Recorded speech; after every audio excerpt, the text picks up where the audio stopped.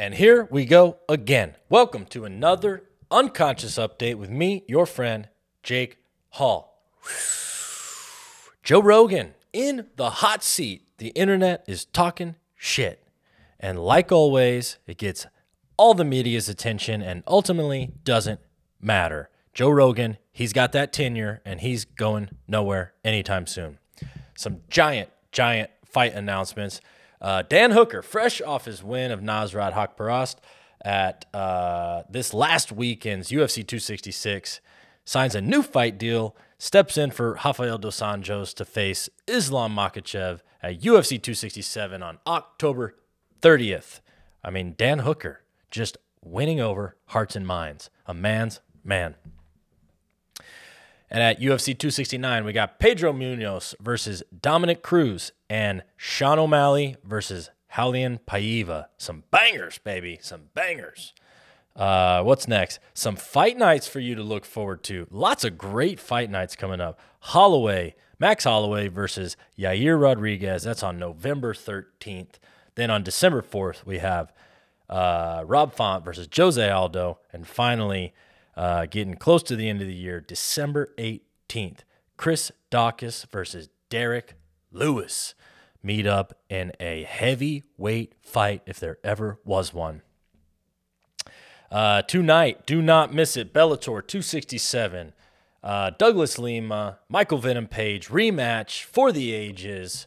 Should be a good one, folks, should be a good one. And this weekend, October 2nd, UFC Vegas 38, Thiago Santos versus Johnny Walker, and plenty of other goodies. And that is your Unconscious Update. Take care now. Bye-bye then. Whoo! Nailed it. Let's see. Where did we start off with? Well, one thing that I left out of the update, I guess, because it doesn't really matter. We've moved on, haven't we? John Jones. They released the audio, the security audio, calling the police during the John Jones incident. Didn't really tell us anything that we didn't know. Like we talked about in the last episode, MMA Junkie released the police report on the John Jones incident, gave us all the nitty-gritty details. And then they just recently, I think I saw it on MMA Fighting maybe, They released the police audio where the security guard at the what was it? Where was it at? Was it at the I don't remember, one of the freaking Vegas hotels. The security guard called the cops to let them know about the potential domestic violence cause. So they released that audio. You can go out there and listen to that, but it doesn't really tell us anything new. Kind of all the same details that were in the police report. I mean, they got their police report. It's basically just a printed version of that audio. So pretty interesting stuff. And like I talked about last week, I'm just hoping for some consequences. So we'll see. Hopefully justice will be served and they'll get to the bottom of it. We'll see. Innocent until proven guilty, I guess. Joe Rogan. I totally understand the Joe Rogan hate. I mean, you're going to get everybody in the industry loves Joe Rogan. He's the king of podcasting. He's just the king of MMA, king of everything right now. So hot. Joe Rogan, so hot right now. Been so hot for a while. And he's pretty much untouchable. Untouchable in the podcast world, untouchable in the MMA world. So ultimately, it doesn't really matter. And like I said, he's got tenure. I mean, he's been there. There's no getting rid of Joe Rogan. He's on such good terms with Dana and the UFC. He's been there forever and basically just gets to do whatever he wants. And that's what he's going to do. He's going to do whatever he wants, and that's what he's used to doing. But I get the hate. It as of late, ever since I don't know, it's probably been 2 years now, hasn't it? That he signed his a new contract with the UFC, and he signed a new contract where he was only going to do pay-per-views, and he was only going to do domestic pay-per-views. So I feel like if a lot of people didn't really know that, they felt like he wasn't showing up to events just because he didn't want to or that he was checking out. It's like, no, he intentionally decided that. His podcast is so successful. He's cranking out so much of those. He does his comedy tours all the time. He's always trying to do comedy. And he's got a family, and he goes hunting, and he does yoga. And he gets in hot and cold showers. And he's always doing all his bullshit. Takes up a lot of his life. And the traveling was just too much. So he just does domestic pay-per-views. So you're inherently going to see him less. But the main criticism that I think is warranted is just the quality of commentary we're getting from Rogan. And it's just because I think he doesn't do it as much. You can kind of tell, he's just, that's not his main gig. It's like his probably fourth priority in life is the UFC events. Where back in the day, I mean, that was like the gig. That was the main thing. He was like a UFC commentator who podcasted and did comedy. I think comedy's always kind of run through there. But enough of Joe Rogan. You get it. Everybody's just freaking, being the internet, being the internet. Once it got announced that he wasn't going to do the Nate Diaz thing because he had booked a hunting trip, and then he's not doing one of the upcoming pay-per-views because it's a foreign pay-per-view, I'm pretty sure. I can't remember which one it is. I'd have to look at it. But anyways, it's just a stupid thing that, everybody's talking about. I get it because he does seem fairly checked out. He's just been podcasting too much, and a lot of the commentary he's kind of doing like he does his podcast. But I think obviously Joe Rogan brings a lot to the table. One of the best guys on the commentary cast of all the commentators that really brings good jiu-jitsu insight. Really good jiu-jitsu insight. He loves jiu-jitsu. He's a jiu-jitsu black belt. He really understands the intricacies of the skill set of jiu-jitsu players. And he can really walk casual fans through it really well. And he can really point out and make it exciting, where you get a lot of guys, a lot of the commentators, are wrestlers at best. So they don't have that type of knowledge that he brings for the jiu-jitsu side. So I do like that about Rogan, obviously. But he can be biased. He can freaking talk about random shit. But they all talk about random shit. I talked about that a couple of weeks ago. The commentators will say, lately especially, it's just that they're saying some of the most ridiculous stuff if you really pay attention. But anyways, like I said, off of that. Dan Hooker, he's just, I hope he rides this train, whatever this train he's on right now. I hope he rides it for as long as he can, because coming off of this last week's fight over Nasrat, they were getting so much attention because of their journey to even get to the fight. Nasrat losing his mother and then having visa issues as well, and having to come in kind of squeaking it there, and then Dan Hooker's whole journey was just kind of screwed from the get-go because of all the laws going on in New Zealand right now and all the lockdown shit going on over there. He just had to jump through hoops and climb ladders and swim against the current and did everything that he could do to show up. And it's something that he didn't have to do, and he just won over so many hearts and minds on that journey, and he was able to come and get a win. And why not ride that momentum? That's everything in this game. Your record, compared to your record, it's so much more. Our records can be anything, and past performance, it's here and now, and what are you doing for me now? And you got to jump on that momentum when you're getting it. So I totally get that. And I love that he's stepping in against Islam. I was so ready and devastated for the RDA and Islam Makhachev fight. I ride for RDA. And I love that fight against Islam. And Islam is just, he's one of the more exciting characters. The Dagestani wrestlers, it's just become a thing, and he's the new hot shit. He's the bigger Khabib. And we're all asking that question. He's finally getting to the top tier. So I was really excited for the RDA fight, super devastated that fell through. But if anybody's got to step in, Dan Hooker is as exciting as it gets. So I love that he's riding this train and getting on keeping his momentum and going up there to hopefully test Islam. And I think it's going to be a great, great test. It's going to be tough. But at the same time, I like Dan Hooker. I like him.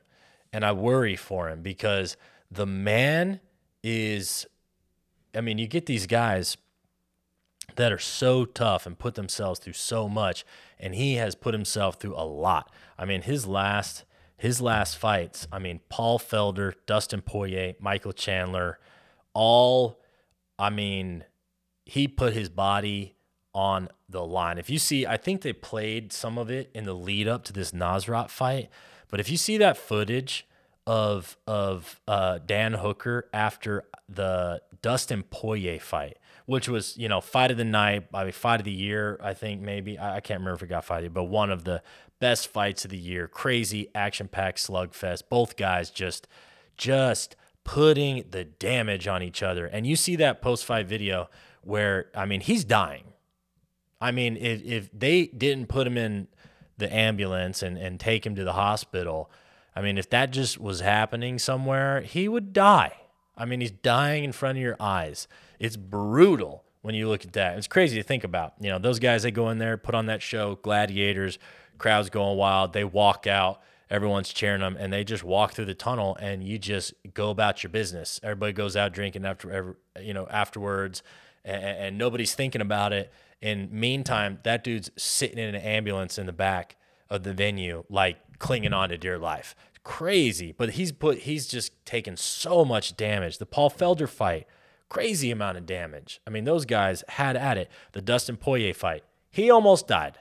And then Michael Chandler comes in and finishes him in the first round. You know, so he's been just, I mean, he's just known for that. I mean, he's down to do that. He'll put life and limb on line. That's what makes him so exciting. It makes him amazing, you know. But still, it's just like, God dang, dude. I mean, the guy's years, I mean, you're ticking away what you got. And I'm just ranting. I'm just rambling here. But that's what I think about. That's what I think about when I think about Dan Hooker. Those guys that go in there and just slug and slug and slug. I just saw something about Josh Thompson. Josh Thompson on his podcast with Big John McCarthy was talking about, you know, kind of the same concept that I was talking about a couple weeks back about fighters tapping to strikes. He was specifically talking about George St. Pierre tapping to strikes. But Josh Thompson was talking about, he thinks that was one of the better decisions in his career, because Josh Thompson had his fight against Tony Ferguson where he got his ass whooped and lost a ton of blood. You know, you can go watch that story where he tells a story, but, you know, he feels like that was a turning point in his career, that like after that, he couldn't sustain the same kind of damage that he was used to sustaining, that it really did affect the trajectory of his career. And he was commending George St. Pierre for understanding that in his fight against Matt Hughes. Yeah, where he tapped and he goes ahead and taps to strikes. But because he did that, I mean, does anybody care or remember? He's still one of the greatest of all time. And he was able to kind of stay on the path that he wanted in his career, because he saved himself that little bit of extra damage that could really affect you. So, you know, I think about shit like this. Nobody else probably does, but I'm excited to see Dan Hooker go in there against Islam Makhachev. I mean, who's not? I mean, that's going to be a badass fight. During UFC 267, should be a fun card. And the rest of these fights, I mean, the UFC 269, Pedro Munoz and Dominic Cruz, what's not to like? What's not to like? And then Sean O'Malley and Raulian Paiva. This one's an interesting one. This one's a real interesting one, because Sean O'Malley's been so outspoken about the tier of fighters, the kind of quality of fights that he's looking for. He's looking to kind of, you know, he's been pretty open and honest that he's just trying to run out his contract before he starts fighting the most cream of the crop guys. He believes he's there. A lot of people think he's a future star, has all the talent in the world and want to see him up there with the best of the best. But, you know, he wants to get paid for it, so he's just going to keep ticking off guys lower on the list until he can renegotiate and then get those bigger fights. And a guy like Raulian Paiva is a perfect example. Perfect example. And by all means, Sean O'Malley's going to be the favorite in that fight, 1,000%. But Raulian Paiva is experienced, and like we saw in his last fight against Kyler Phillips, huge underdog. I mean, I thought Kyler Phillips should have just steamrolled Paiva. I was so surprised, and it just shows you anything can happen in the sport. Anything. I mean, Kyler Phillips, by all intents and purposes, should have won that fight. I don't know if it was just a mental thing. I don't know if it was just a kind of I don't know, a game plan thing. Who knows? But I feel like he really dropped the ball against Paiva, and Paiva pounced on him, you know, and he just proved that, like, you can't count anybody out. I mean, the top 15, the top 20 guys in the UFC, I mean, you do not realize how skilled they are, what it takes to get there, what it takes to compete there. You cannot count anybody out. Yes, there are some mismatches. Yes, some. We know the result before the fight even takes place. But still, you cannot count these guys out, and Paiva is a perfect example. But I do think, I mean, it's going to be a kind of similar situation. Sean O'Malley is going to be a heavy favorite in that fight. But it'll be really interesting. See if Paiva can come out and kind of prove that wasn't a fluke, that he truly was underestimated and let people underestimate him in this fight again. But that should be a really interesting fight. You know, body styles and just kind of striking styles. It should be pretty good. And that'll be a fun one. That's during 269 as well on December 11th. And then Max Holloway, Yair Rodriguez. Here's where we get into the fight nights. These fight nights, man, whoo! We got some good fight nights coming up later this year. Yair Rodriguez and Max Holloway, something we've been looking forward to for a while now. I can't remember if that got postponed because I feel like when that got announced, we talked about it a while ago. But shit, what's not to like? What's not to like? I mean, two of the most unorthodox, like creative, just dynamic strikers there are. Though I mean, we're not going to see any ground game during that fight. And it's just, who knows? The thing with Yair is just the consistency factor, and like I want him in there. I want to see him fighting, and I feel like we haven't. When's the last time Yair fought even? But no matter what, it's just going to be the most dynamic striking matchup that it should be one of the most that we have in a long time. I mean, October of 2019, so it's going to be 2 years. 2 years. And he was even going long stretches after he knocked out the Korean Zombie, which I talked about it previously as well. I think that's the greatest knockout of all time. I think it's one of the most underrated knockouts of all time and the greatest, 100%. But he took a big layoff after that before he fought Jeremy Stevens, then had the rematch with Jeremy Stevens. That was in 2019. So, I mean, Yair Rodriguez, we got to get him back in there. We got to get him active, and I feel like that's going to probably play a factor in the fight. The long layoff, it always does. It affects some guys more than others, but who knows? And Max Holloway it's Max Holloway. What is there to say? So, Rob Font and Jose Aldo, love it. I'm glad Rob Font's getting the credit he deserves and getting up in these kind of title contention fights. He deserves it, man, and he's as exciting as it comes. All those New England guys, I mean, I'm all about those guys right now. And then Derek Lewis and Chris Daukaus. I mean, I'm as excited for this fight as I am. I'm as equally kind of sad because after Chris Daukaus won his fight this last weekend at 267 or 266 or whatever it was, I loved him. I mean, kind of calling out Stipe, but just pointing out the fact that how perfect is that? Firefighters versus cops. I mean, why is that not happening? Why are we going to risk Chris Daukaus getting flatlined by Derek Lewis, and then he's not going to get that Stipe Miocic fight? I mean, you can't write it better. Cops versus firemen? That's one thing I yet again, talking about Stipe being super underrated, one of the most marketable guys. I mean, has always been a fighter, been a champion, one of the greatest heavyweight champions of all time. One of the greatest heavyweight champions, if not the greatest, and did it part-time, you know.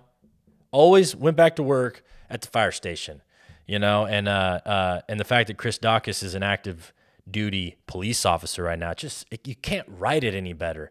So that made me just, you know, that got my nipples hard thinking about it. You know, it perked me right up thinking about cops versus firemen, but we're not going to get it. And if we're not going to get it, this is the fight to make. I love this fight. I mean, Chris Daukaus is just on a tear, man, just doing super good, great heavyweight prospect. You know, Derek Lewis is coming off the devastating loss in his hometown. And it'll be interesting to see him come back, you know, and he just went on hot ones. You know, Derek Lewis can't lose. I mean, the people love Derek Lewis. So that should be a great ass fight, a huge test for Chris Daukaus. I mean, really stepping up, going against Derek Lewis. And like always, every single Derek Lewis fight, the great equalizer, his power is not of this earth. So if you can avoid that, if you can implement your athleticism and you can mix things up and really bring a dynamic fight to Derek Lewis, like we know he can get beat. That's exactly what Cyril Gane does. That's exactly what most of his losses are, guys that are able to do that. But you got to avoid that shot. And obviously, like we know, not everybody can do that. This weekend or tonight, Bellator 267, Michael Venom Page and Douglas Lima. Just stay tuned. Nothing to say here. I mean, it's just talked about a little bit last week, but it should be an awesome fight. We want to see. I just want to see. We want to see what we want to see. You know what I mean? It's like there's nothing disappointing about the first fight. I mean, what's disappointing about that? Just crazy KO, where he sweeps his leg out and then knocks him out like just with that crazy little uppercut, just brutal KO. But anytime you get these giant characters, like you want your money's worth, is what I'm saying. We want our money's worth. That like McGregor and Jose Aldo. I mean, as insane of a result, one of the most exciting results of all time. But you gotta get your money's worth. I want my money's worth. What are his strengths? What are his strengths? I want to see their strengths at play. I want to see the opponent overcome his opponent's strengths, and I want to see it play out. I think that's what we all want. I think that is what I want in every single fight, and that's what makes me feel like I get my money's worth. Having said that, who cares? It's a fight game. I mean, anything can happen. And ultimately, as long as the judges don't screw us, as long as, the fighters don't, ruin it with like fouls or some kind of just controversial thing, or as long as we avoid kind of stalemates, then it's fighting, baby. And I love it. I mean, that's why we love the sport. As long as I avoid all that bullshit, I love the rest of it. I don't care if it's mostly grappling or striking or whatever. I just want to see it play out. I want to get my money's worth, and I want to have fun. That's what it's all about. So tune into Bellator 267, and it should happen. And then this weekend, what we got? UFC Vegas 38. Thiago Santos and Johnny Walker. Earlier on in the night, we got Alexander Hernandez and Mike Berdine. Alexander Hernandez, fun to watch. Aspen Ladd, Macy Chiasson? I don't know. That should be a good one. Aspen Ladd's always a fun gal to watch. And then Misha Shirkunov and Krzysztof Jotko. That'll be a good one. That might be a sleeper fight of the night. This is your sleeper fight of the night. I mean, anytime Nico Price fights, it's a sleeper fight. I mean, Nico Price is just strange guy. And I don't know. Maybe he's not. Maybe he's normal. But he's just weird. Everything about him's weird. His body's weird. His fighting's weird. The way he talks is weird. He's just strange. And maybe I'm just, I'm exaggerating here, man. The guy's a cool guy. And he is just, talk about unorthodox and dynamic and just strange, how he fights, man. Some of the crazy, 2 finishes in the UFC from the bottom. Up kick and then that crazy where he hooked the guy's head and knocked him out. He's dangerous everywhere. And he's going up against a veteran in Alex Oliveira. Alex Oliveira, it just depends on what Alex Oliveira shows up. But man, that could be your fight of the night right there. And anytime Nico Price fights, it's going to be exciting. And talk about a guy that's willing to put life and limb on the line. That should be a banger of a fight. And this was pretty funny. I think I saw like a clip of him getting interviewed. But your boy Alex Oliveira got 11 kids. 11 kids just doing the damn thing. And was giving advice to Nico Price, who has his 6th kid on the way. These guys staying active. But Alex Oliveira giving Nico Price some advice to get a vasectomy was pretty interesting. are pretty entertaining to think about because Nico had announced that, I think, in his last fight that his 6 was on the way. And they were obviously interviewing Alec because that's a lot of kids, obviously, if you don't know. So they're asking the guy who has twice as many as that what his advice would be, and his advice was get a vasectomy. So pretty funny stuff. And then in the co-main event, Kevin Holland and Kyle Dawkins. Another thing, another fighter, Kevin Holland. You know what Kevin Holland shows up. That has been the question. I mean, since his last couple, his last couple fights. I mean, he talk about a guy who had all the momentum in the world coming out of, I think 19. I think 2019 was when he fought 5 times. Or no, it was 2020. Yeah, last year. Last year in 2020, fought 5 times, 5 wins. Knocked out Jacare, knocked out Joaquin Buckley. Exciting. Talks a lot in the ring. And then it's just you get to these top tier guys who figure you out, and his ground game, he got figured out. He got figured out real quick. I mean, he can be devastating on the feet, but it's just what Kevin Holland's going to show up. How serious is he going to take the fight? And has he made improvements now that his holes have been exposed? And he's fighting a really good opponent in Kyle Dawkins. So I love that co-main event. This is another one of those. This is probably a sleeper fight night. I don't know. It's getting a decent amount of attention. But with the John Jones stuff going on, with the Nick Diaz stuff going on, I feel like just like the last day or two, we're really getting any kind of marketing behind this fight night. But man, there should be some really good fights. And then Thiago Santos and Johnny Walker. Yet again, Johnny Walker, what Johnny Walker's going to show up. Johnny Walker's got all the talent in the world. He seems refocused going over there to train in Ireland at SGB Ireland. And then and he seems to be on a mission. I hope he does, man. He's got, like I said, all the talent in the world, and I want to see him do well.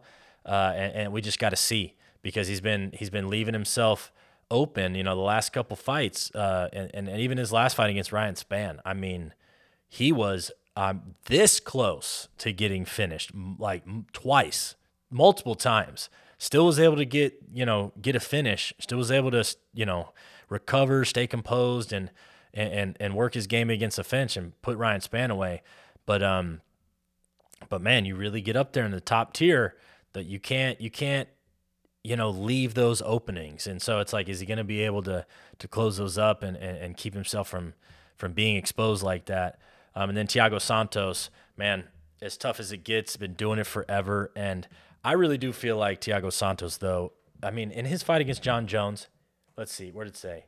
During the fight, he sustained a torn left ACL, PCL, MCL, meniscus, and a cracked tibia, along with a partially torn right meniscus. I mean, his knees is fucked up, and I feel like the last 2 fights, it seems like it. He doesn't move. He didn't seem to move all that comfortably on his legs. I don't know. I mean, I don't know. That's just me, but I feel like you tear up your knee that bad. It's a question on what's the strength like? Like how does it affect your movement, your speed, your reaction time? So we'll see. But either way, you're talking about a big name-making fight for these two. If Thiago Santos can go in there and get a big KO again, come off of his losing streak, he's going to get right back in there with the best of them. If Johnny Walker can beat a veteran in Thiago Santos, especially in a real stylish fashion, he's going to get right up there again. So should be a fun one. Lots of good fights to look forward to. Take care. We'll talk to you next week. Bye-bye.